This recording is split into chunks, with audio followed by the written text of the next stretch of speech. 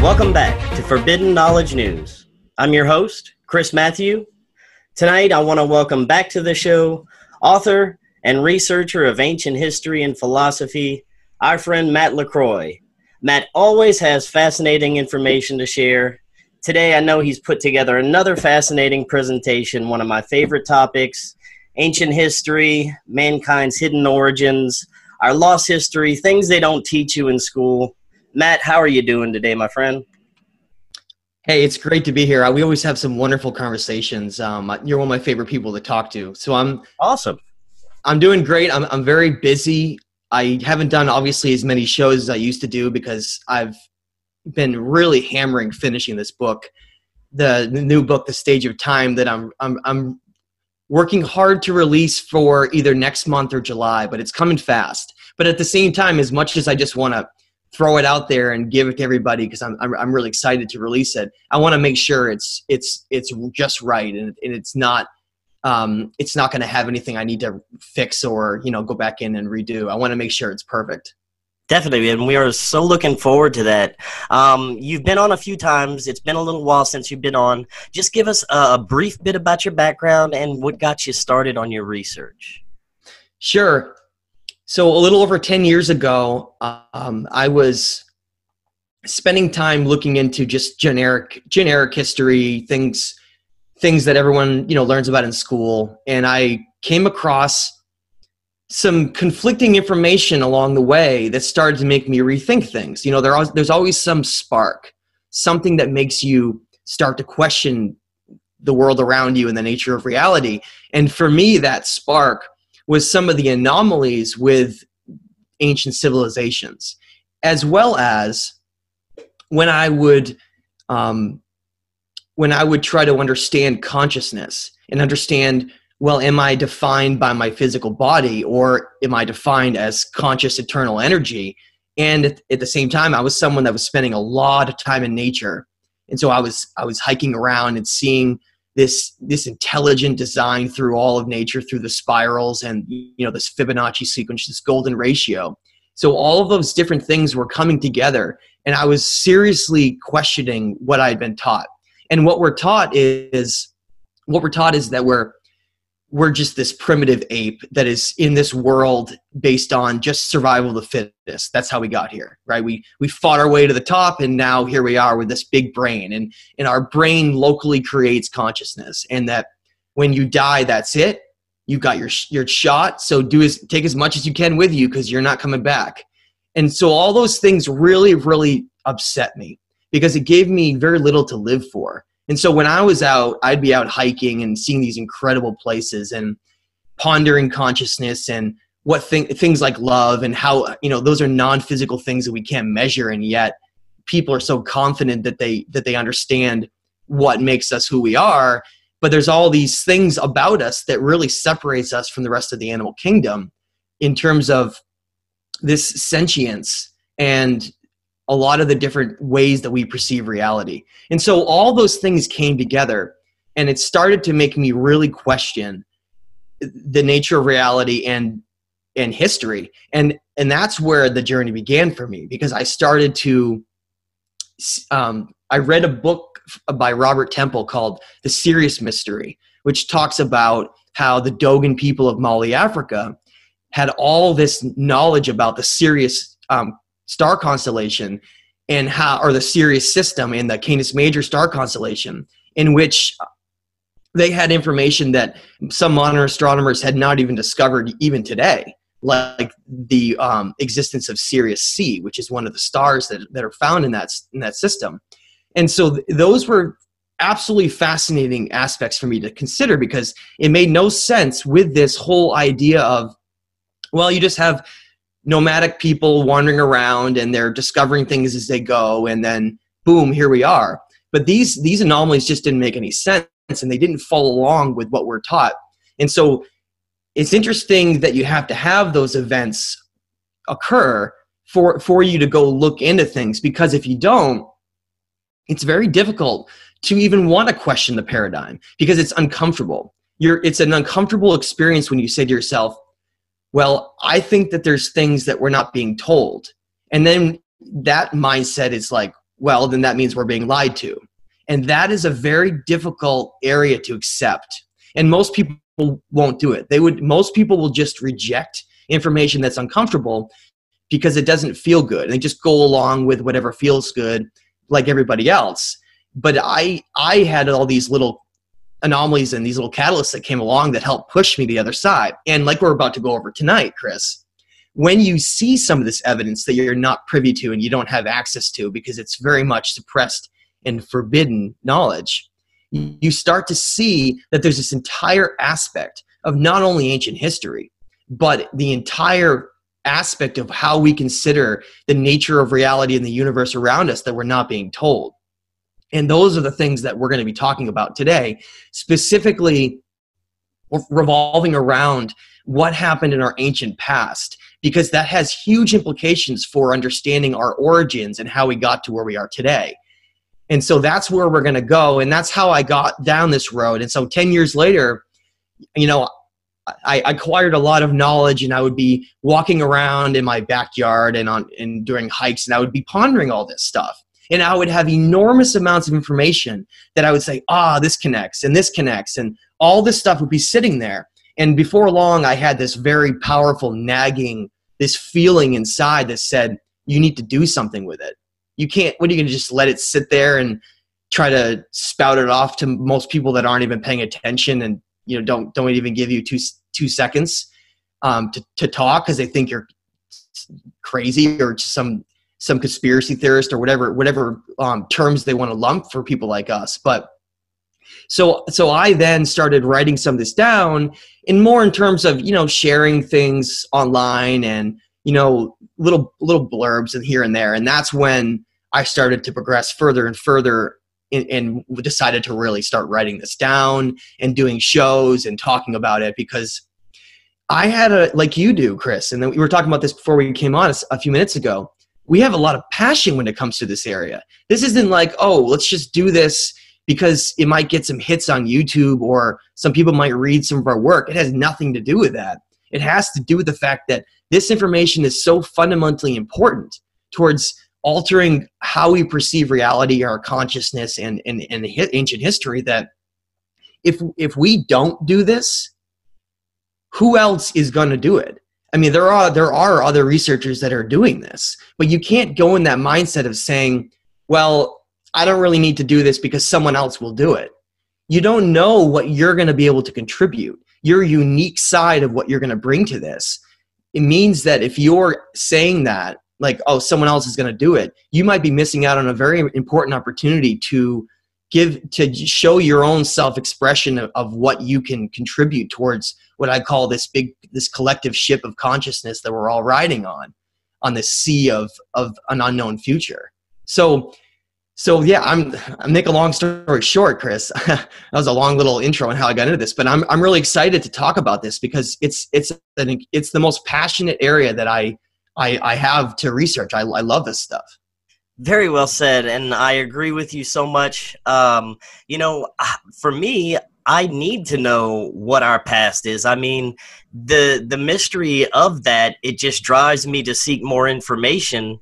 And I thought a good place for us to start is, we've been through cyclical cataclysms every however many thousands of years they occur, and wiped us out to where we don't know what happened before that.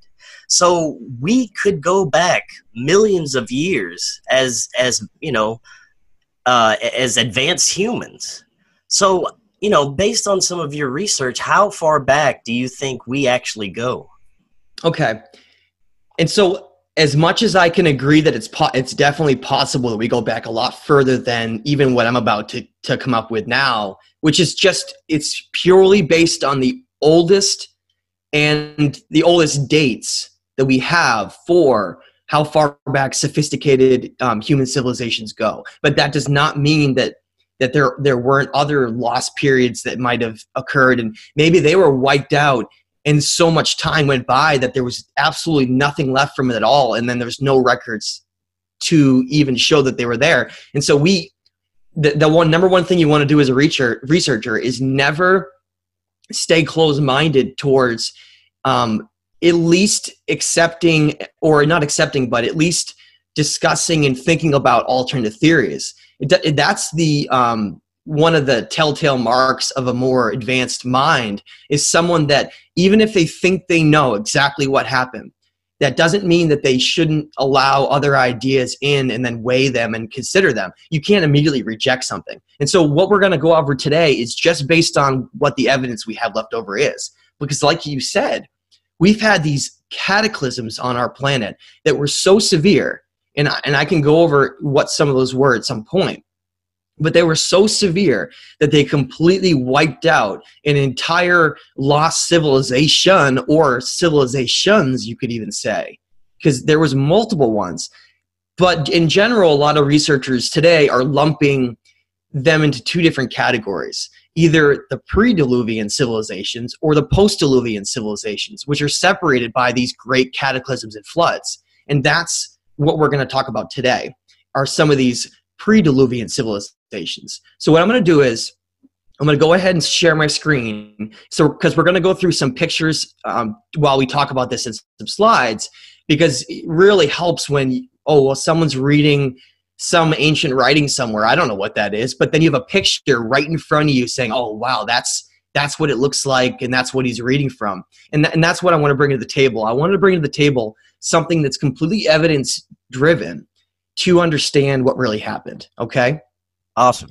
Very excited. So let's begin. Okay. How are we looking, Chris? I got you. We have the ancient city of Kish. Excellent. Excellent.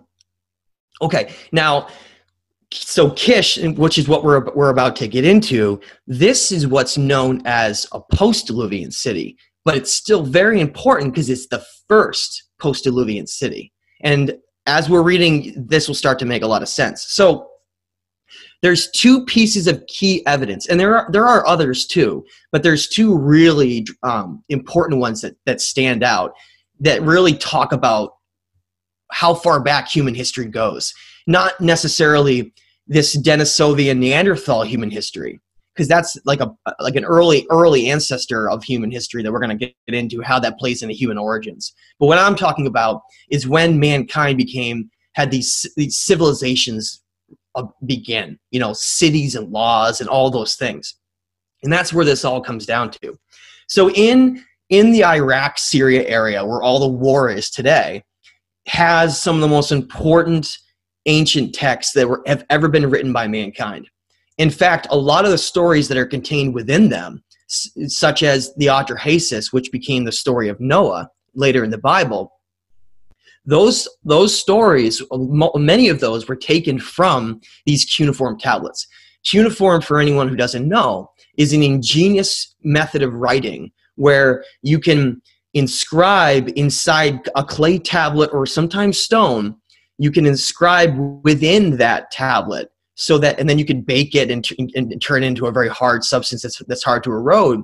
But the purpose behind that is, if you write inside of something rather than on the outside of it, like on a cave wall or on a piece of paper, you're able to retain that information far longer than you ever would by any other conventional means. And I mean a lot longer. In some cases, these tablets are thousands of years old, look likely over 10,000 years old in some of these cases.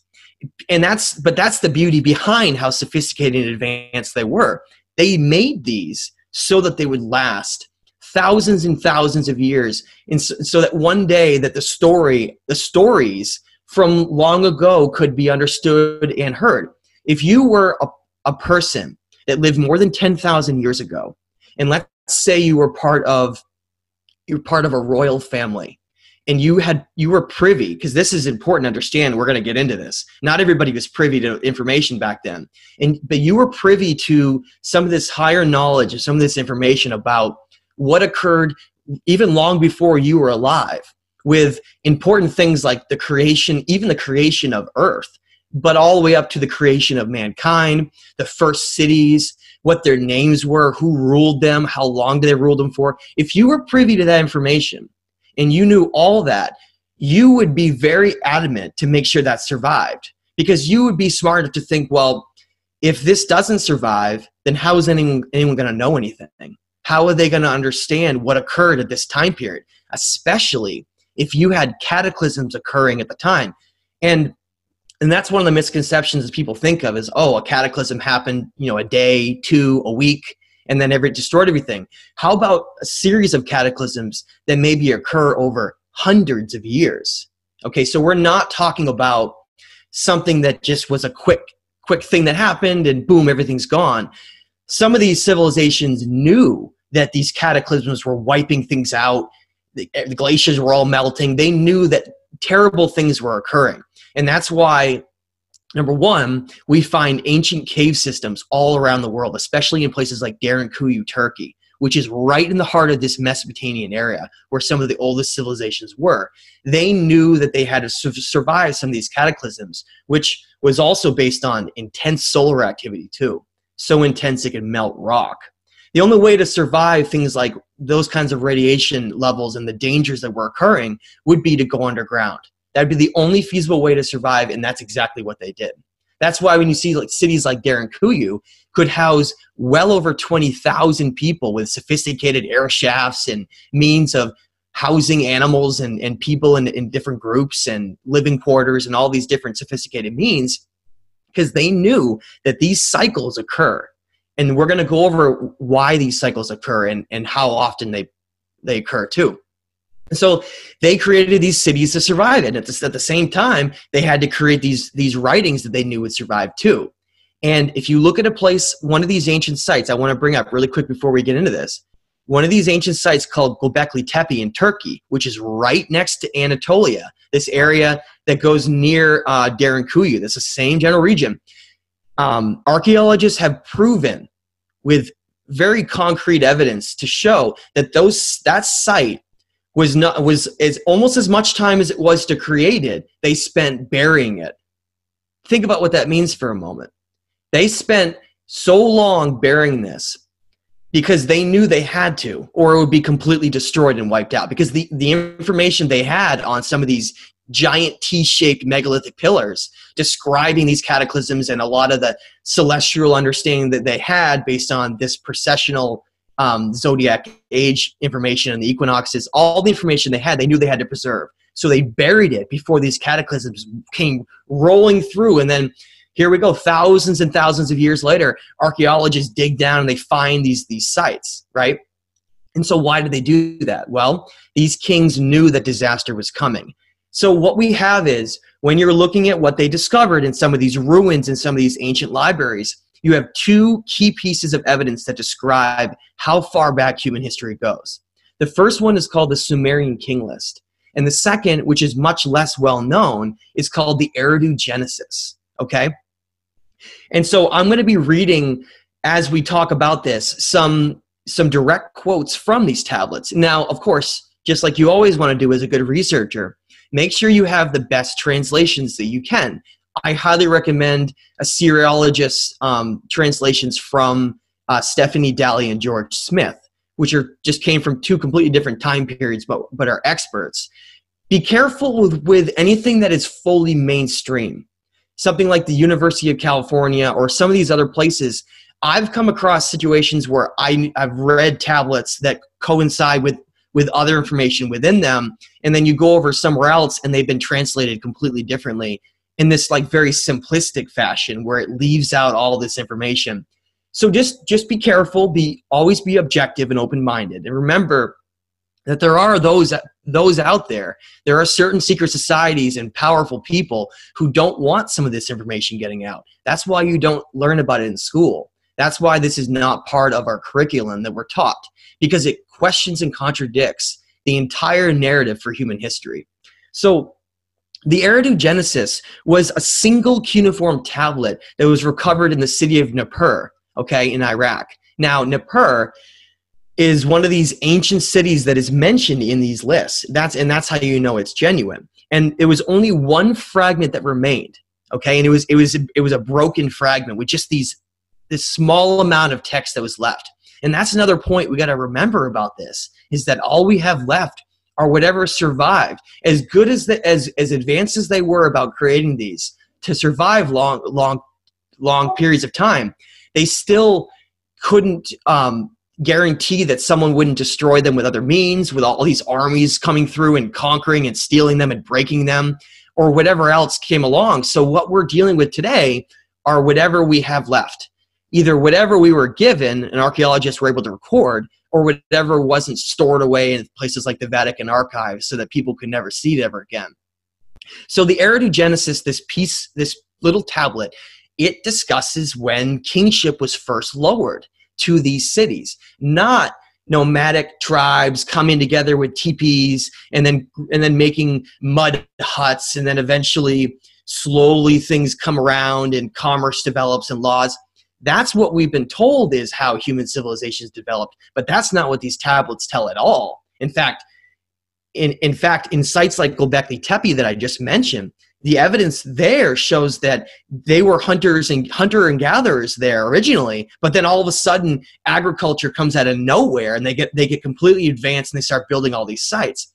That is direct evidence for influences from what a term I like to call these wisdom bringers who came from several different places, and we're going to go over where those places were. Sometimes they're not really where you would expect, but so these wisdom bringers created these civilizations, and they taught the people that were there, and they sophisticated the people and helped them create these civilizations, and that's where all this came from. Okay, so what the Eridogenesis says, and it starts by saying, when the royal scepter was coming down from heaven, remember that term, heaven, okay? The august crown and the royal throne being already down from heaven, the king regularly performed to perfection the august divine services and offices, and laid the bricks of those cities in pure spots. The firstling of the cities, Eridu, she gave to the leader Nudimmud. The second, Bad Tabira, she gave to the prince and sacred one. The third, Lacroix, she gave to Palisag. The fourth, Sipar, she gave to the gallant Utu. The fifth, Sharupak, she gave to Ansud. So those cities come up in other tablets later on. When you read the Sumerian king list and you read the Atrahasis, you find out that Sharupak was one of these ancient cities that Atrahasis, Noah, he ruled in later, right before the cataclysms came through. So we have all these stories from these ancient tablets that talk about what occurred before these disasters happened. Because what you find is that there was this entire lost civilization across the planet. And I mean all around the planet, from the Americas down through Easter Island, all the way across to Mesopotamia, Egypt, right up through along the Mediterranean and in places in Southeast Asia and all the way over to Japan. You can still go over to Japan, to the Imperial Palace, and there's sections where you can find these massive megalithic walls. And that is the very important key phrase I want everyone to remember. If you ever see megalithic, sophisticated building without mortar, with this perfect design, it is always from these lost civilizations. That's a key point to remember, because when you travel around the world to places like Machu Picchu, you see all of this more primitive building right on top. And at the lowest levels, there's these remnants of these incredibly sophisticated megalithic building. And what does that tell you? It tells you that there was at least two very distinct time periods in human history. One where human civilizations had tremendous knowledge and sophistication, and they were then largely destroyed, and then they tried to restart civilizations again. But over time, that was largely lost, and it wasn't able to be accomplished. And that's what these specifically say. So, and I want to, before you jump in, Chris, I just want to bring up the Sumerian king list as well, because the way we need to confirm information is if it's carried over in multiple different places. If you read something that gives names of different cities and information, and then you read it in a completely different tablet that was found in another location, that gives you some credible evidence to take what it says very seriously.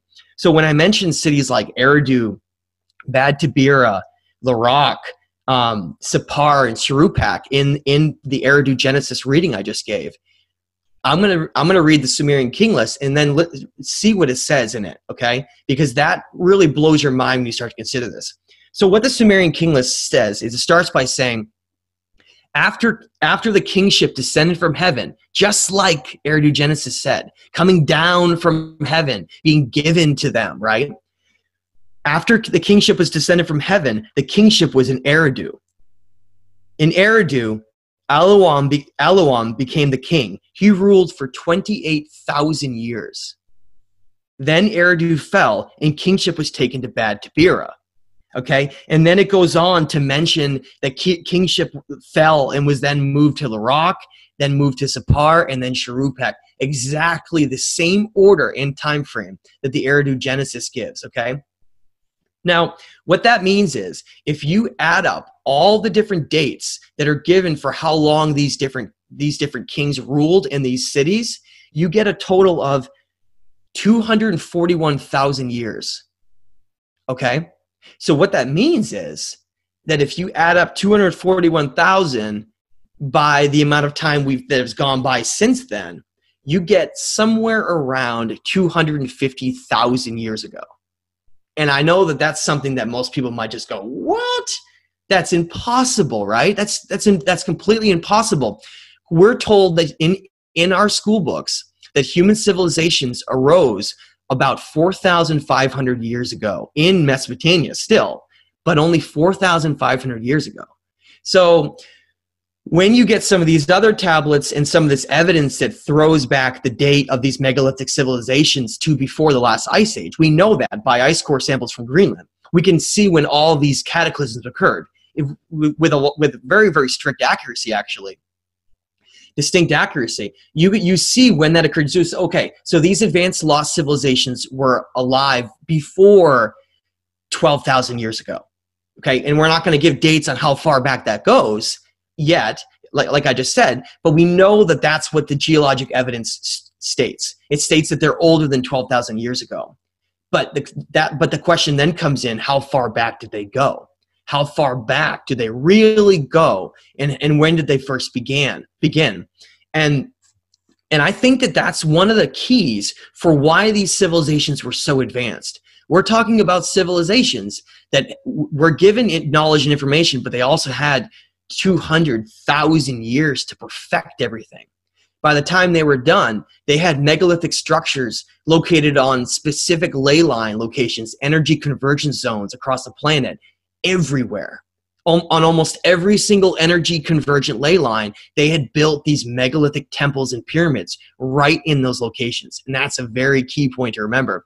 It means that they became so advanced and sophisticated that they literally created a global civilization to harness the energy of the planet for two reasons. One, and we're not going to jump too far ahead right now, but it was for reaching these higher states of consciousness and tapping into this unlimited energy, this electromagnetic energy of the planet. Isn't that amazing, Chris? Are you ready to live a more free, healthy, and abundant life? Transform your yard into a food forest and create a system for self-reliance that's easy and enjoyable with our friends at Food Forest Abundance. No matter where you're starting from, you can become more self-reliant. And you can take your self-reliance to the next level by becoming a producer of your own food through growing and foraging. And learn how to turn your property into an income-producing source of economic self-reliance. They can help you get off grid and learn what systems to employ for food, water, and energy self-reliance, and live abundantly and in full connection with your property and what you produce. Click the link in the description to get started with your very own food forest and have your own sustainable source of livelihood and become self-sufficient with Food Forest Abundance. Just click the link in the description to get started with your very own food forest today. That is fascinating. And another aspect of that is, like you said, it seems that all over the world, civilizations appeared to get some sort of upgrade. All of a sudden, they start developing agriculture and languages, and it just seemed to have come out of nowhere. But it had to have come from some kind of source.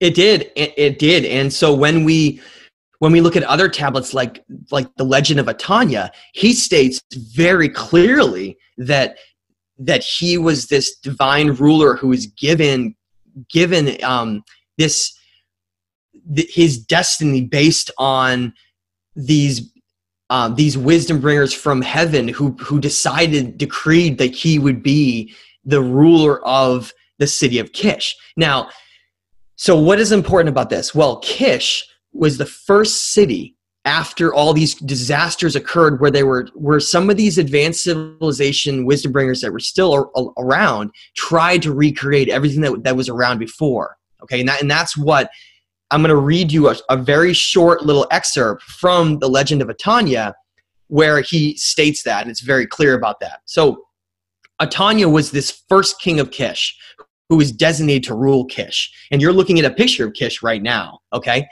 And so, and I'm gonna go through this, and we're gonna show this. So, right in the middle of the screen is the Eridu Genesis, what it looks like, okay? And previously was showing you the Sumerian king list. Now, in the background is also the ancient city of Kish. Now, this is what the Legend of Atanya begins by saying, okay? Just like the Eridu Genesis and Sumerian king list, very similar. It says, they planned a city. The gods laid its foundations. They planned the city of Kish. The Ajiji founded its brickwork. And remember that term, Ajiji. Let him be their people's shepherd. Let Atanya be their architect. The great Anunnaki gods, ordainers of destinies, sat taking their counsel concerning the land. The creators of the four world regions, establishers of all physical form. That's one of my favorite passages of any tablet of all, because it contains so much important information. Not only does it talk about how Kish was the first city that was chosen to have kingship lowered down to, and for those who don't understand what kingship is, remember in Eridu Genesis when I read it says when the royal scepter was coming down from heaven, there's this idea where these wisdom bringers that brought this information, they had this very distinct idea of how they want things to be run. They want this royal kingship structure where a certain bloodline king will rule over all the people based on a very specific set of laws and guidelines. Because if you have, let's say you have like a modern democracy like we have today that perhaps isn't corrupted by money and all the different ways that they get coerced. Let's just say it was a pure democracy where the people could completely vote for whoever was in office. You would have no idea who was going to get voted in. And that was what they were concerned about. They had to make sure a certain ruler would rule ultimately over all the other ones. That's why kingship represents this pyramid structure of a king right at the top and then disseminating down everyone below him. But the king would have ultimate power over everything. And that's why it was created this way. Kingship, and you remember I kept saying kingship fell and then it had to be relowered again to Larag and Sharupak, all these different cities, because they had to keep creating kingship and redesigning it over and over again because wars broke out or something would happen and it would all fall apart. Because these ordainers of destinies, and I love that term, they were obsessed with making sure that our reality went a certain way. That's the whole purpose behind it. They wanted a certain kind of governing structure in place for human civilizations because they knew that would then grow on top of itself until it became the structure of our reality, essentially. Okay, and so Atanya was this king that was chosen to rule over the people like their shepherd. And he was considered the architect, the designer. And he was given all of these laws, rules, how to govern a civilization. And it's that information and what he says is mirrored almost exactly by the Code of Hammurabi, another cuneiform tablet that I highly encourage people to read, in which Hammurabi was this king of Babylon, okay? So all of these different tablets and all of this information just keeps intertwining and connecting together. And that's one of the reasons why I'm so passionate about focusing so much of the new book, talking about this and talking about these lost civilizations and including their translations, because it's so mind-boggling to consider and to read about, because it completely rewrites what we consider to be human history. Okay. And now, for those who don't know, the word ordain means to order or decree. Okay, so it's interesting how he calls these Anunnaki gods, in which has become a very polluted term, unfortunately. But I read you the direct translation. They calls them the great Anunnaki gods, the Ordainers of Destinies, meaning they literally choose who they want to rule and they create the destinies of these people, right? And I want to say that when we look today at this structure to our world, and how these certain few at the top have always had power, and there's just been these kings that have ruled in these dynasties for thousands of years, you really can see where it came from. That it wasn't just this emergence of primitive humans. The archaeological evidence states quite the contrary. Wouldn't you say? Yes, definitely. I mean, it's so fascinating to think that all of this, is not being taught to us, that we could know so much more about ourselves if this was explored more. And it brings me to, who are these gods? Are they spiritual entities? Are they extraterrestrial beings? What exactly are we dealing with? Well, that's a great question. So who are they, right? Who are these wisdom bringers? Now, I think we can lump them into two different categories. One category you could lump into, you could call them powerful pyramid priests and these incredibly knowledgeable wisdom bringers that came from these lost civilizations, okay? And some of them, like those who came from Atlantis and those who founded the Americas, some of them likely came, like I said, came from Atlantis when it was destroyed. So if you had this, and I think Atlantis was one of the first advanced civilizations that was created, that became so large and dominant that it ended up branching off and connecting to a lot of these other civilizations around the world, perhaps as a focal point. Like we could maybe consider some of our central cities today, like Washington, D.C. or London, or a number of these other ones.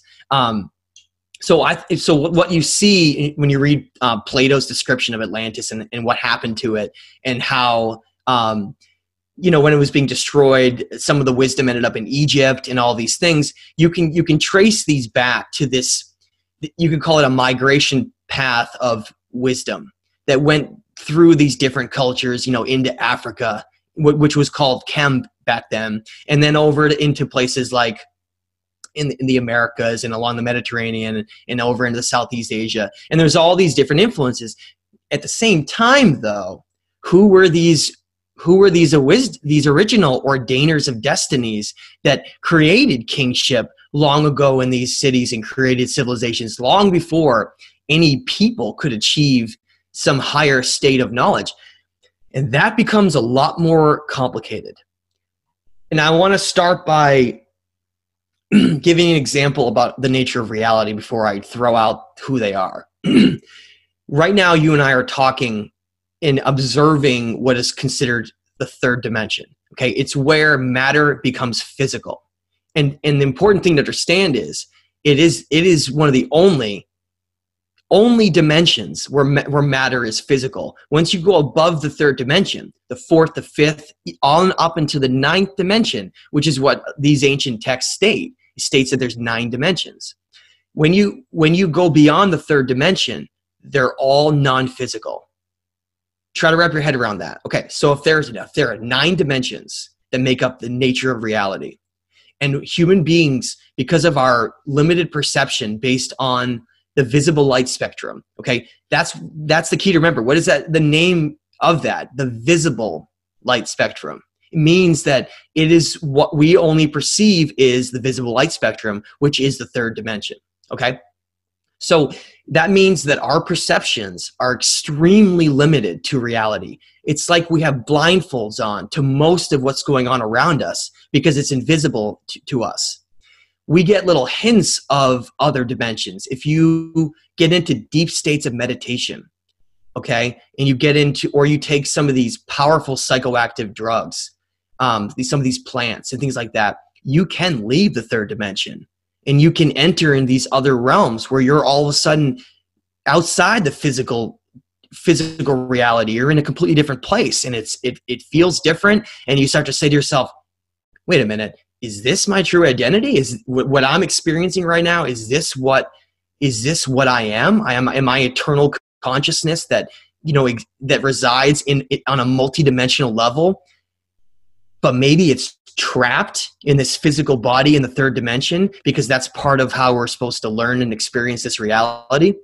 That's what all the evidence points towards. But what that really means is, as human beings, we have the capability to experience things that are beyond the third dimension, like consciousness, love, and all these different complex emotions that go along with us that reside, that are non-physical. Remember, that means that they're not part of this dimension, that they go beyond that. And that's the whole point, is we're able to only on a minor level perceive things that are outside the third dimension, because the vast majority of our understanding and our perception is just of the third dimension. However, there are, like I just said, there are many, many other dimensions, both upper dimensions and lower dimensions, okay? Now, if we are eternal conscious energy, and that's what we really are, then that means that there has to be other beings that exist in the universe that also are sentient, conscious beings, okay? Now, if you consider the fact that the Drake equation postulates that there are likely millions of other Earth-like worlds, potentially even billions, that exist in the known universe. And of those, even if most of them succumb to self-annihilation or destruction or whatever of these dangerous things that come along, like we're talking about with this lost history, even if you account for all of those things, there still would be at least a handful, if not hundreds, of sentient civilizations that were able to reach a higher state. Now, think for a minute, what would happen if a being was able to go beyond the physical dimension? What if they were able to conquer the physical dimension, okay, and become what's known as interdimensional? If they were, because that really is the end game, right? What the end game? Think about what's the end game, meaning the higher states that we can possibly reach. The furthest that we can go is conscious energy. It's not in a physical body. It would always be non-physical. And that's the whole point of this, is that somewhere, and there are theories about perhaps Sirius and some other locations for where they came from, but that the evidence very, very strongly points and discusses in these cuneiform tablets that there were these beings from heaven that came down, and they gave this wisdom and this knowledge, this kingship structure to create civilizations on Earth. And more importantly, and we're going to talk about the origins of mankind after, Chris, right? More importantly, they gave us the entire structure to our reality. Okay, it wasn't based on just some nomadic, slow process where we got here from. It was boom. All of a sudden, human civilizations become sophisticated out of nowhere. And that's what every single one of these records states. It came out of nowhere. Agriculture just came out of nowhere. Mathematics. Think about what mathematics is. Mathematics is literally the language of the entire universe. The universe is this intelligent design from some intelligence, we'll call it, right? Some call it God, where everything is based on this mathematical golden ratio principle, where everything is perfectly designed so that it would be in balance, okay? Now, at the same time, we like to consider this all coincidences, that, all these things that are happening to us here and everything, it's just all just a coincidence, or we got here based on, whatever, just simple means. But really, it's a lot more complicated than that. And I don't think that we should really limit ourselves to how we perceive beings in the universe. I think that because of the distances between locations, like for instance, if you want to try to travel to the Andromeda galaxy, the nearest galaxy to us, it's 2.5 billion light years away, or 2.5 million light years away, meaning that if you travel the speed of light, it would take you 2.5 million years to reach there. Okay. And the speed of light is something that we can't even achieve now, which to me means that I think the way we have to wrap our heads around other sentient beings and extraterrestrials, if we want to call them, but that maybe potentially influenced us here, is that it would always be on a non-physical level, meaning that those beings had already conquered reality, and that they're coming here through completely other means like wormholes or stargates or these shortcuts through space where they can just go somewhere whenever they want to. And I think that a lot of others have realized that as well, and that's the direction that a lot of people have really started talking about, because one of the things that the Ordainers talks about in such great detail was that, and I'm gonna be reading about that. Actually, you know what? I'll pull that up right now as we're talking about this because it fits in really well. Sure. Yeah, definitely. And so basically the Ordainers talks about how mankind came about, but it also talks about the purpose behind what they were doing here.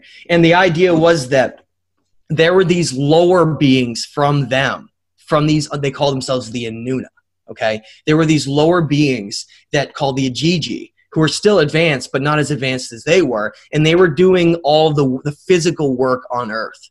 They were here before humans had a more advanced understanding, when we were Neanderthals and Denisovians. And not to state that those were some stupid ape or anything, and they weren't. They were, in many cases, a lot stronger and more capable of surviving on the planet than we are, which is also evidence to prove that evolution isn't what we've been told, based on the fact that we're actually less developed and able to survive on the planet than we used to be able to be. So it's backwards, because we weren't designed for a survival of fittest mentality. We were designed for reaching higher states of energy and consciousness. That was the whole purpose behind that. Okay. So the Ordainers basically states that these Inuna were obsessed with conquering reality.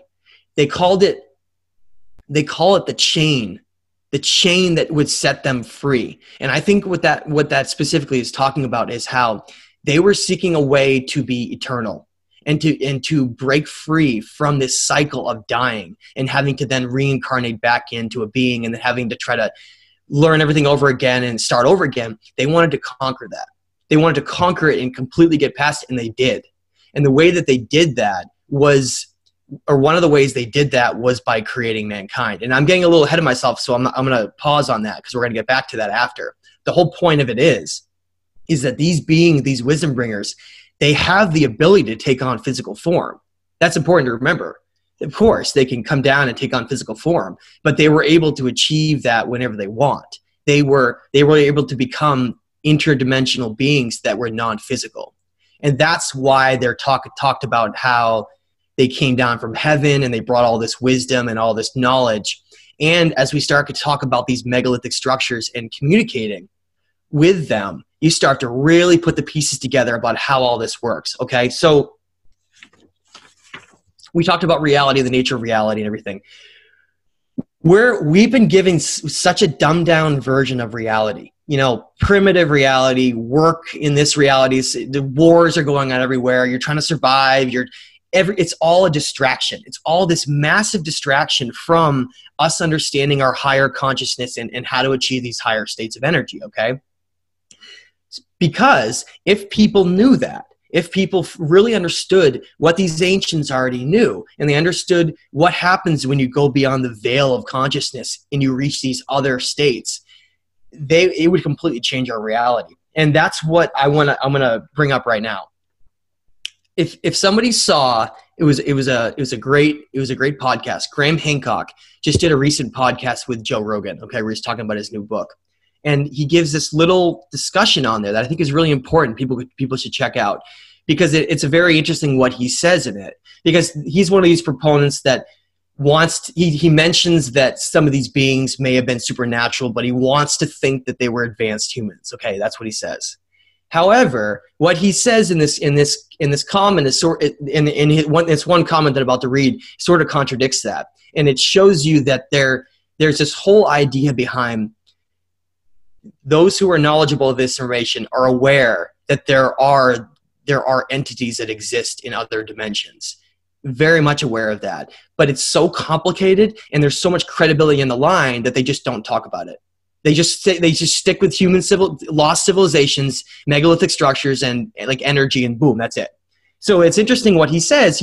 So Graham Hancock is discussing on the latest show how if you go down to like the Amazon and you take ayahuasca, right, which is based on DMT, which are part of these psychoactive plants, and the whole purpose behind these plants, as interesting as they are, and that's a whole nother discussion for another day on how they came to be the way they are.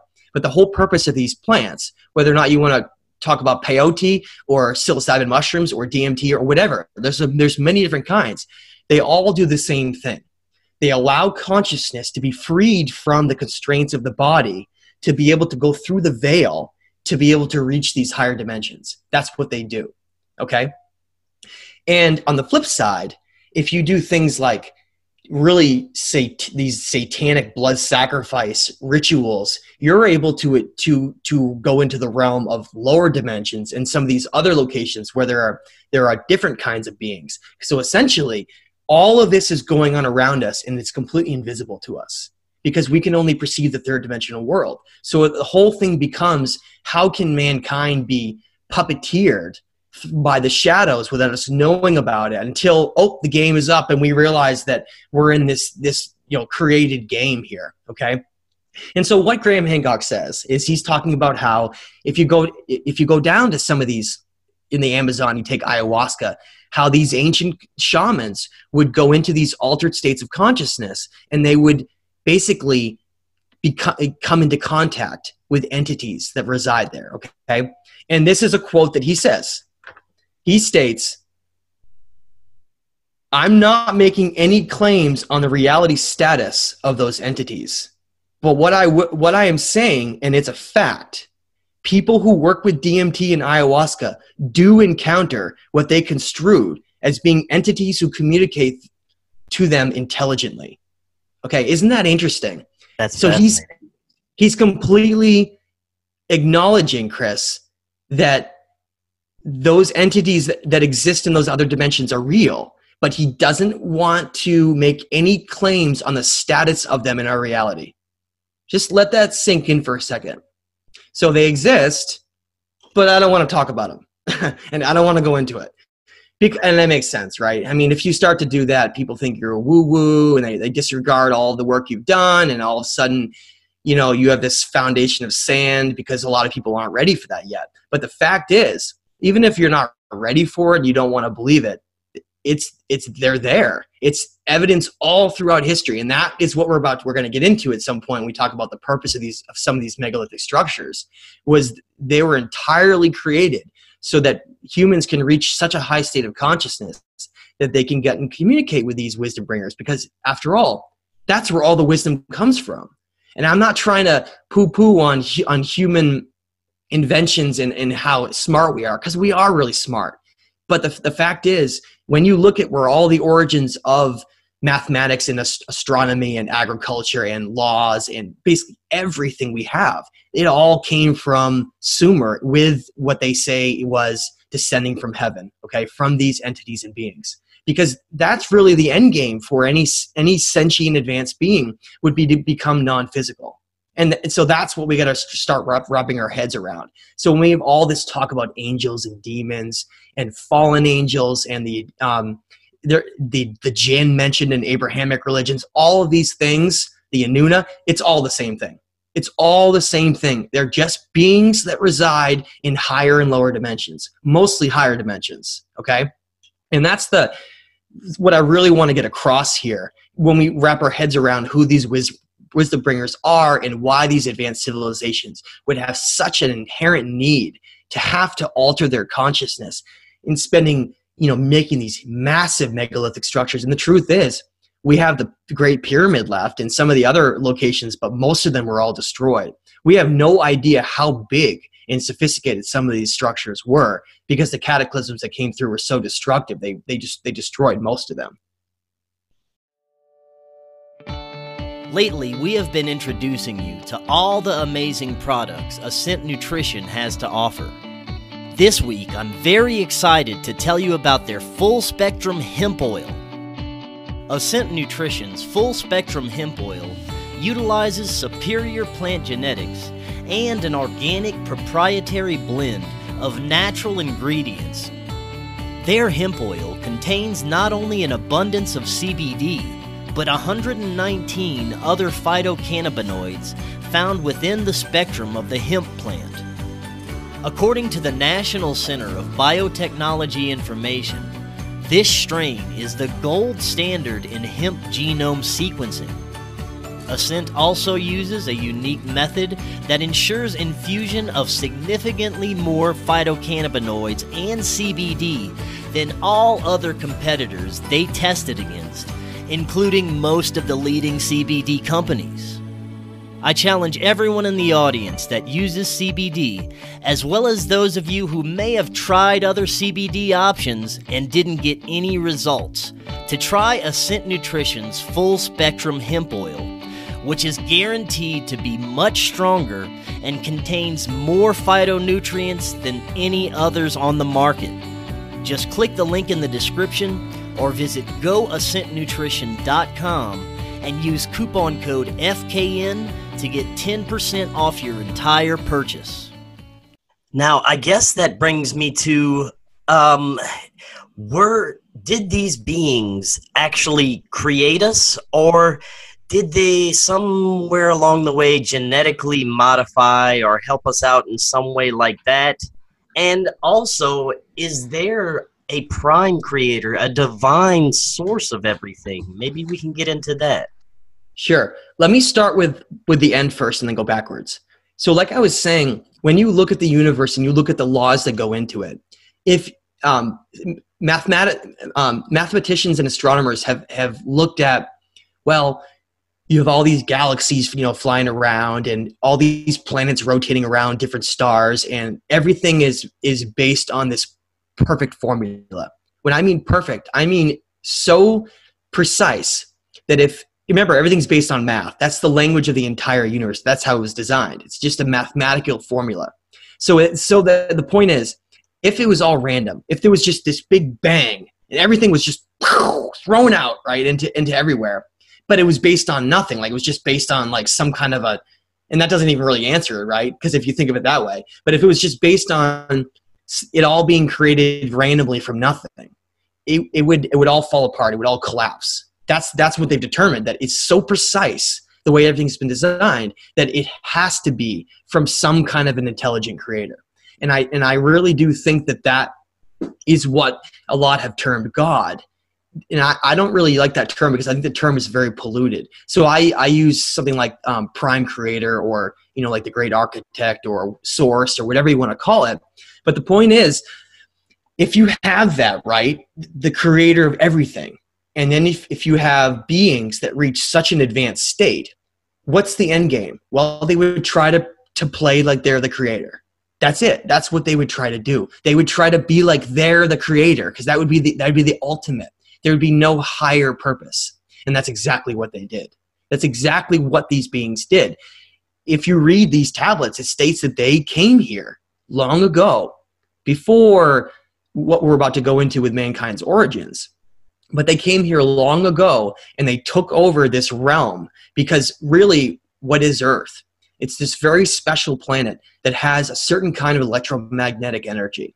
And I don't think every planet's the same. I do think that Earth is unique. And I think that's one of the reasons why they came here, because it's all about energy. Remember how I said, Chris, that they wanted to conquer reality? That's how they did it. They used Earth to conquer the incarnation cycle, to become eternal. They're eternal beings that are, some claim, maybe millions of years old. And that is so hard to wrap our heads around. I know some were hearing me say that human civilization goes back 250,000 years, and they're laughing. And here I am saying that some beings may be millions of years old. But I think we really got to get past this doctrine of, human beings lived to 100, 125, whatever, somewhere around there. That's it, right? But we know there are other animals on the planet that live longer than that. For one, We know that there are other species that live longer, and there are things like trees that live far longer. There are trees that live thousands of years. Okay, so we can't limit ourselves to just what the human experience is for explaining all of this.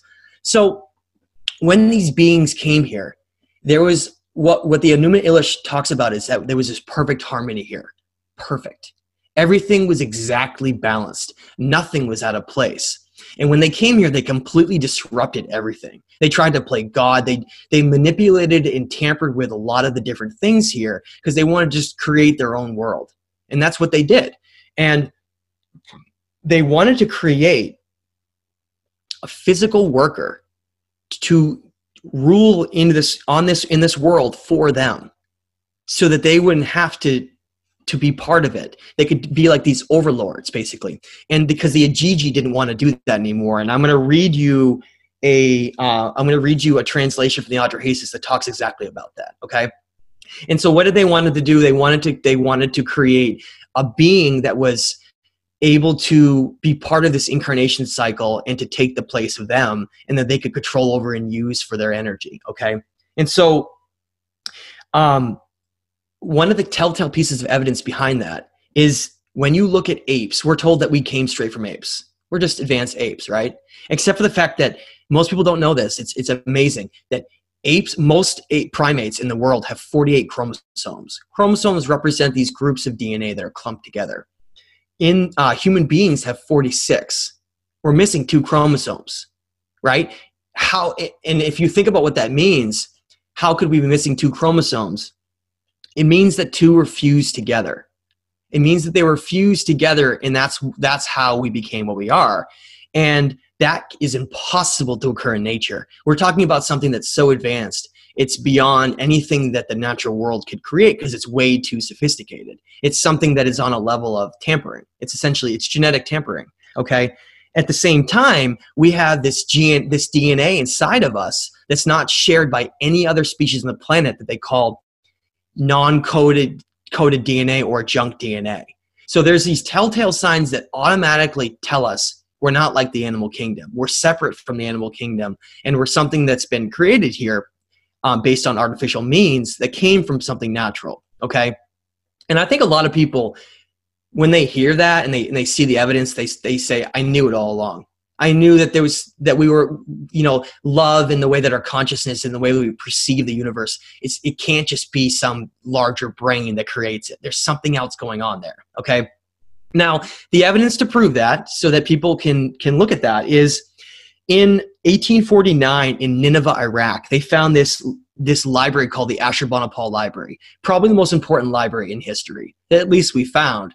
There's another library called the Hall of Records that's supposedly below Giza, Egypt, that still hasn't been found, or it's been hidden, that hasn't been disclosed. But for now, the Library of Ashurbanipal contains some of the most important tablets ever written, such as the Atrahasis and Enuma Elish, which I brought up before. And so tablet 1 of the Atrahasis states, and it's basically the origin story of mankind, okay? And what it states is, and remember these terms that I read from other tablets, like the Sumerian King List and Eridu Genesis. Remember all that what I said, because you're going to see it's the same thing that comes across in yet another tablet. It says, when the gods instead of man did the work, bore the loads. The gods' load was too great. The work too hard. The trouble too much. They took and cast the lots. The gods made the division. The Anunnaki of the sky made the Ajiji bear the workload. The Ajiji gods had to dig out the canals, had to clear the channels, the lifelines of the land. For 3,600 years, they bore the excess. That is essentially talking about these irrigation canals in Mesopotamia, the Tigris and Euphrates River. And then if you don't clear them out, they fill up with sand and silt, and they literally cease to be rivers. You can't even use them. So if agriculture is one of the most important things for a being that is physical to survive on, agriculture is like key, then that would be one of the most important things they would have to do. And that's exactly what they were doing. So these Ajiji beings were doing all of this work here, having to dig these channels to create these massive farms and all these different things. They were the ones doing the work. And so what happened? Well, they revolted. They refused to do the work anymore. They charged up to this being known as Enlil's domain and occur. And they demanded relief from doing that in this world. They had done it for 3,600 years. And they didn't want to do it anymore. They were above that type of mentality. So Enlil hears all of this, and he says he sent for Anu to be brought down. He says Enlil sent for Anu to be brought down to him. Enki was fetched into his presence. Anu, king of the sky, was present. Enki, king of the Apsu, was present. All the great Anunnaki were present. Ea, who is another name for Enki, made his voice heard and spoke. Let us create a mortal man, so that he may bear the yoke, the work of Enlil. Let man bear the load of the gods. Nintu made her voice heard and spoke. On the 1st, 7th, and 15th of the month, I shall make a purification by washing. Then one god shall be slaughtered. Then a god and a man will be mixed together in clay. Let a ghost come into existence from the god's flesh, and let the ghost exist as to not forget the slain god. So they took one of these Igigi, and they killed him. They took his blood, and then they took a Neanderthal and a Denisovian, and they created, through much trial and error, to create this mortal man, so that we could do the work of the Igigi, and which was originally done by the gods, remember. These that I had spoken about, that they no longer wanted to have this chain of reality in the third dimension. They wanted to go to above it, and that's what they did. They went through this process of creating us so that we could essentially take on the load that they didn't want to take on, okay, which is basically existing in an incarnation cycle in the third dimension over again until you can eventually ascend and go beyond the physical dimension. And that can take countless lifetimes, especially if you create a reality that's based on war and the deception of information. Then you could essentially trap those conscious mortal human beings forever. And that's exactly what happened, okay? And so at the same time, we're going to return to the Eridu-Genesis, where it also says, remember this correlation back and forth over and over again. It says, when On, Enlil, Enki, and Ninhursag fashioned the dark-headed people, okay? That's what it says. And what is dark-headed people? It has nothing to do with skin color. Dark-headed, just like we see these eagle-headed and all these different headed people, these murals around the world, it represents their mentality. Dark-headed would be just ignorant, having no information at all. So they fashioned mankind that were essentially completely ignorant of everything. And that's where you get into like the whole Adam and Eve story and all this different stuff about how mankind was taught certain things, and there was all this conflict about, oh, were we giving too much information, or were we giving not enough? And that's where it comes down to this. It became this conflict in the higher dimensions over what the purpose was behind mankind. Are we just workers here, or are we made for something greater? And that's what this conflict of as above, so below became, where the conflict in the higher dimensions manifested down and became this turmoil in our reality, okay? And I want to just read one more thing, Chris, that, again, is just, it's one more piece to connect to this. When you look at yet another tablet, you look at the Enuma Elish. On tablet 6, it states, and notice how similar this is to all the other things I read. It states, they bound him, holding him before Ea. They inflicted the penalty on him and severed his blood vessels. From his blood, he, Ea, created mankind, on whom he imposed the service of the gods and set the gods free. After the wise Ea had created mankind and imposed the service of the gods upon them, it says it again just to like really show that the task is beyond comprehension. The gods were then divided, all the Anunnaki into upper and lower groups. He assigned 300 in the heavens to guard the decrees of Anu and appointed them as guard. So here you go, yet again, upper and lower groups, higher and lower dimensions. Remember, it mentioned how it said in the Atrahasis, it said Anu, king of the sky, was present. Enki, king of the Apsu, attended. The Apsu is the lower realms, the lower dimensions where Enki was forced to reside. That's why it says that they were divided into upper and lower groups. These beings that conquered reality literally took over every aspect of our reality, from the lower dimensions and the upper dimensions, so that the third dimension is sandwiched right in between, and they can control every aspect of it. that was what they did. And it's not like all that there's all these malevolent ideas like, oh, we're just gonna trap them and we're gonna use them as slaves. It's much more complicated than that.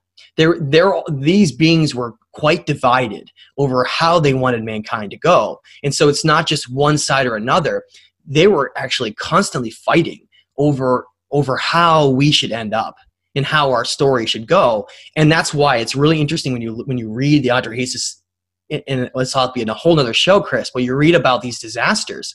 You learn that they actually created the disaster so that they could wipe out the place that mankind had gotten to, these civilizations, because they had gotten out of control. And they wanted to reset everything and start over again. And that's exactly what they did. And that's why the legend of Etania states that after the floods came through, Etania was chosen to be the architect of the new world in Kish. He was the first one. And that's where that came from. Okay?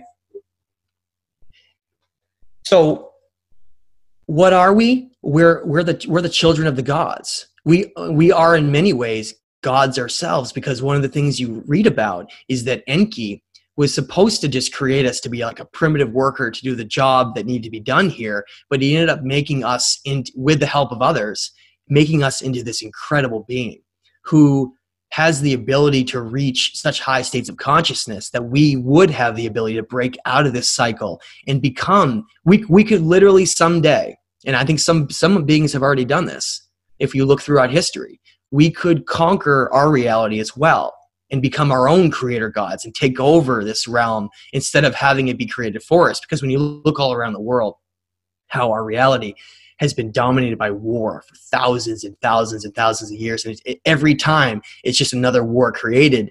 And then you see these quotes from some of these secret society families like the Rothschilds, where they talk about how if they didn't want war, there would be no war at all. It's so mind-blowing and dark to consider that our reality would be controlled in a certain way to prevent people from reaching higher states and to remain in a lower state. But I really think that that's what happened. So to end out on this, Chris, human beings are we're incredible. We're far more special than we've been told in school, and each individual has the opportunity to reach higher states of consciousness and live whatever life they want to, but we're so controlled with all of these different mechanisms and means that we often are so blinded by that we'll go lifetime after lifetime without ever even realizing what we are and what our consciousness is. And then so that's why right now, you and I talking right now, having the ability to have technology to discuss all these things, this is a very special time period. And I don't think people should take it for granted. This is when we have the opportunity to regain all that we've lost and to get back to what we once were, which I think would be a great transition after Chris to, I guess, talk about what happened back then, right? What occurred? Definitely. What are your thoughts on what defines us? I believe that this is just a meat suit that we're in, that we are consciousness, and our consciousness is so much more than we could ever imagine, and it's part of everything. I think that we have so much untapped potential that we could, take over our own destiny again, become something greater, something that we were meant to be all along, if we just, focused, each and every one of us, on our own potential. Wonderfully said. I completely agree. That's exactly right. That's the whole purpose. It's about our collective. It's not about the individual. It's not about competing. It's about everyone coming together that realize that we're all just people on this planet, and that we can progress to the next level if we all work together instead of these so silly distractions that come between us. So what are we regaining, right? What did we lose? What are we trying to get back? And what that is like I was saying early in the show, it's a complete lost chapter of human history. You could even say chapters in some cases, I think. And what you're looking on the screen are two locations from completely different corners of the world. The image on the left excuse me, the image on the left is Baalbek, Lebanon, and then bottom right is also Baalbek, and then the top right is from Peru, okay, outside of Cusco. The point I want to make with that is, when I talked about how there are these megalithic civilizations that had this advanced knowledge, you said to yourself, well, what were they doing trying to make all this stuff? What was the purpose of all this stuff, right? Why would they spend this much time to create these structures, right? Are they just putting rocks together? Who cares? It was so much more about that. In many ways, these civilizations that were alive back then were more sophisticated and advanced than we were. Not on a technological standpoint with cars and computers, but on an understanding of the nature of reality itself, on energy, on consciousness, on the universe, on constellations, on the precession of the equinoxes, everything. They understood that far more than we ever could right now. We're just getting back to that right now. So what you're seeing right now are these structures that they created all around the world to harness what is called electromagnetic energy. When we think of, that story of with Newton, right, of the apple falling from the tree, that's what creates gravity. Well, what is gravity? Gravity is a byproduct of electromagnetic energy. It's created through the mass of an object. That's it. So what it really comes down to, and some have called it an electric universe, and in some aspects it is, everything is just based on electromagnetism and the connection between energy. That's it. It's this vibrational energy that makes up everything in the universe. And that's why they became so obsessed with energy and harnessing higher states of energy, okay? So I want to give you a couple of little tidbits because people love these. On the left, what you're seeing is Baalbek, Lebanon, okay? So that's in the Mediterranean region, just on the northwest side of this Mesopotamian area. And you're looking at this the ancient city called Heliopolis, okay? And this is known as the Temple of Jupiter. Now, those blocks on the left, the biggest one is called the Trilithon block, okay? And it weighs more than 1,000 tons. To give people some perspective, 1 ton equals 2,000 pounds. You do the math. These blocks were so massive that we could not move them today. I know some people have thought we can with cranes and all this different stuff, but I'm telling you, the sophistication that went into these structures is even beyond our capability today, or at the least at the very upper end of it. And it's not like we're creating these structures today, So, and what's really interesting about these massive blocks is, first of all, how do they move them? They're proof in themselves that our history is far more advanced than we've been told, because we're told that human civilizations arose 4,500 years ago from Egypt, from Mesopotamia, and then they spread across, and they were using pulleys and all these different silly means for doing this, and people just accept them. Meanwhile, in the Great Pyramid of Giza, in the center of the Great Pyramid, in the Osiris chamber, you have these granite blocks that are put in place there that are more than 50 tons. They are elevated to such a degree that it would have been completely impossible. You would have had to have a ramp that's as big as the pyramid itself to be able to put those into place. So it really brings up questions about how they did it, first of all, which I can express my opinion on that. And also, it shows you just how advanced they were to understand this. Because first of all, I don't think this is based on, manpower, lifting things into place based on manpower. I think it has nothing to do with that. I think it has to do with advanced telekinesis technology and sound frequency technology, using harmonic frequencies to move things based on things that we're just discovering now today, okay? Now, what's interesting about these blocks in all these temples, and you see this everywhere around the world, in every case, these megalithic temples, they're either temples or they're pyramids and shrines. That's what they all are. They're all essentially the same thing. And what they're doing is harnessing this electromagnetic energy. So they were all built right on these specific convergence zones known as ley lines around the world. So if you plot every single megalithic ancient structure around the world, you'll see that it falls on each one of these specific spots. Okay, and they weren't just taking rocks from the area. Oh, look at this. There's an area we can quarry rocks here. Let's build it right here. No, In fact, that's what made it even more challenging. Some of these locations were nowhere near rocks. So they had to sometimes haul some of these rocks that they were going to use for these structures hundreds, if not thousands of miles. And I think that, again, that's, some people are going to roll their eyes when they hear that, but let me explain.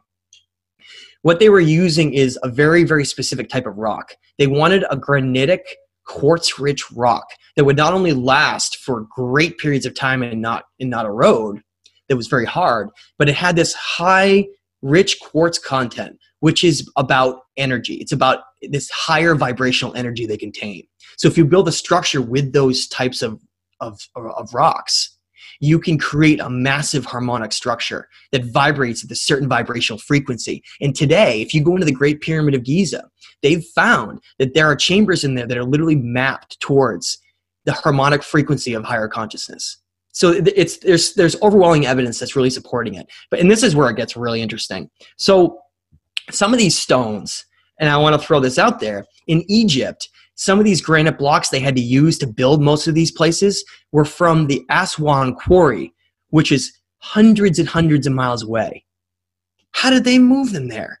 How did they get them there? And it shows you how specific they were. They needed certain kinds of rocks from certain locations. And located at that Aswan quarry, you find the unfinished obelisk, which is the largest obelisk in the world. And I think the obelisks, in conjunction with these structures, were like an antenna. You know, like if you have, like today where we see some wireless antenna or something, I think that those obelisk structures were acting in conjunction with these large megalithic temples and pyramids to basically harness energy and create these higher states of consciousness. Now, in Karnak, Egypt, there are these huge blocks in some of the in the temple there that are over 50 tons. And they're made of this type of material, this type of rock called travertine. Okay, now travertine is only found in Turkey, over 1,000 miles away.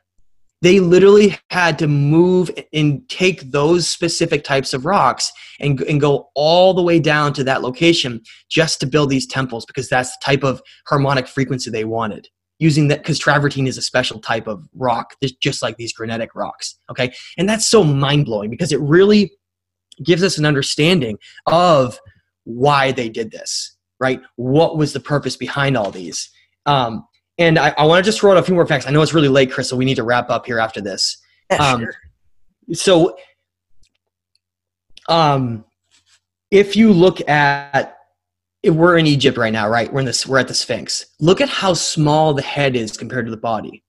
Now, what archaeologists have now discovered and are really looking at, like Robert Schoch and others who are brilliant, is that the head is way too small for the body. It shows you that it was recarved, and what it used to look like was a lion. And how do we know that? If you look at what's known as the precession of the equinoxes. When you look at these, and what these ancient cultures were all obsessed with, it was energy, consciousness, and these different positions with the precessional equinoxes. They were known as the different zodiac ages. And they knew that based on where these different locations were pointed, it would have a certain kind of energy. Because these star constellations everything is energy. And that's what it all comes down to. And so when you look at the dating of the Sphinx, and you look at the Sphinx enclosure and how there's water erosion marks all around the outside, and ice core data and historical rainfall patterns prove that there wasn't any heavy rain in that area anywhere near that time period we're told it was built. You go back and you say, well, when was it raining hard enough to create that? And you find out that it was more than 10,000 years ago, probably roughly around 12,000 years ago. At the same time, when you look at where the Sphinx is facing, you saw that, okay, so 12,000 years ago, it was facing the constellation of Leo. And hey, it was carved like a lion. Doesn't that make sense, right? And that's exactly what happened. Now, so what is the precession of the equinoxes? Some people might not understand, and how the zodiac is understood. Our Earth is rotating around all the time, right? It's constantly in this rotation around the sun, but it's also wobbling. It's slightly wobbling based on its axis. And that axis wobble is what's known as precession. So basically it means that as our planet spins and turns around, that wobble means that it faces a different constellation every certain amount of years. It's like just a little over 2,000 years or so, because the entire cycle of it going all the way around and turning and seeing every constellation, the 12 different zodiacs, is a 25,700 year period. So that's the great cycle that exists here. It's this 25,000 year cycle where the Earth is wobbling and facing a different constellation every certain amount of years, right? And so that's known as the zodiac ages. That's why these cultures were so obsessed with the zodiac.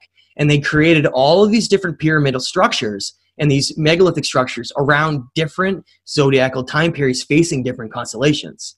So when you go to the Great Pyramid of Giza and you look at these air shafts like the King and Queen's Chamber, you see that the King's Chamber is facing the Orion. You know, they're supposed to be like this gateway to ascension of consciousness. And then you look at the Queen's Chamber is facing Sirius, and you say, but wait a minute, but it's not facing that today. Well, when was it facing that? And you look back and you use computer programs to say, you jaunt back further and further and further back, and you get the same age, right about between 12,000 years ago and over 10,500 years ago. So this same lost time period where the pyramids were all created, the Sphinx was created, all these megalithic structures were all created around the world, Göbekli Tepe, all these things were all created around the 12,000 year period to 12,800 year period. Somewhere in that time period, they were all created, and then all those civilizations were destroyed. And then we're just left with all these remnants that exist now. And so today we're in a world where we're being dumbed down by our consciousness. The truth is completely suppressed and hidden. We think that we're just a primitive ape, and all of this stuff exists, but most people are just not even aware of it, or they're going to ignore it because it's how they're going to look if they're trying to talk to other people. All these things come down to this lost history that we're trying to regain back now.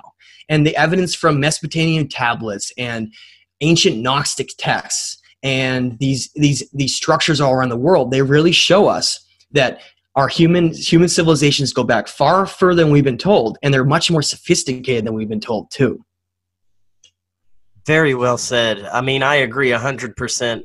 And there's so much that we could tap into just by learning more about ourselves. And Matt, that was fantastic information. I know we ran out of time there, so you're going to have to come back on again, of course. I know. I keep thinking to myself, today I was like, man, I hope I don't, run out of information before it's too late. But now I think to myself, we could have talked about so much more that we didn't even really get into that I wanted to. But Chris, it's always a pleasure to talk to you, my friend. And I apologize for not letting you talk more. I tend to get on this. No, I always learn something. It's fantastic. So hard to stop. Yeah. I always learn something. It's great. Thanks, my friend. For people who are interested, please check out Chris has got a fantastic YouTube website called Forbidden Knowledge News. He does a great job talking not only about ancient history, but about all the current stuff that's going on in the world right now. And I have my YouTube channel is at Matthew Lacroix, where I put up a lot of videos, talks like this.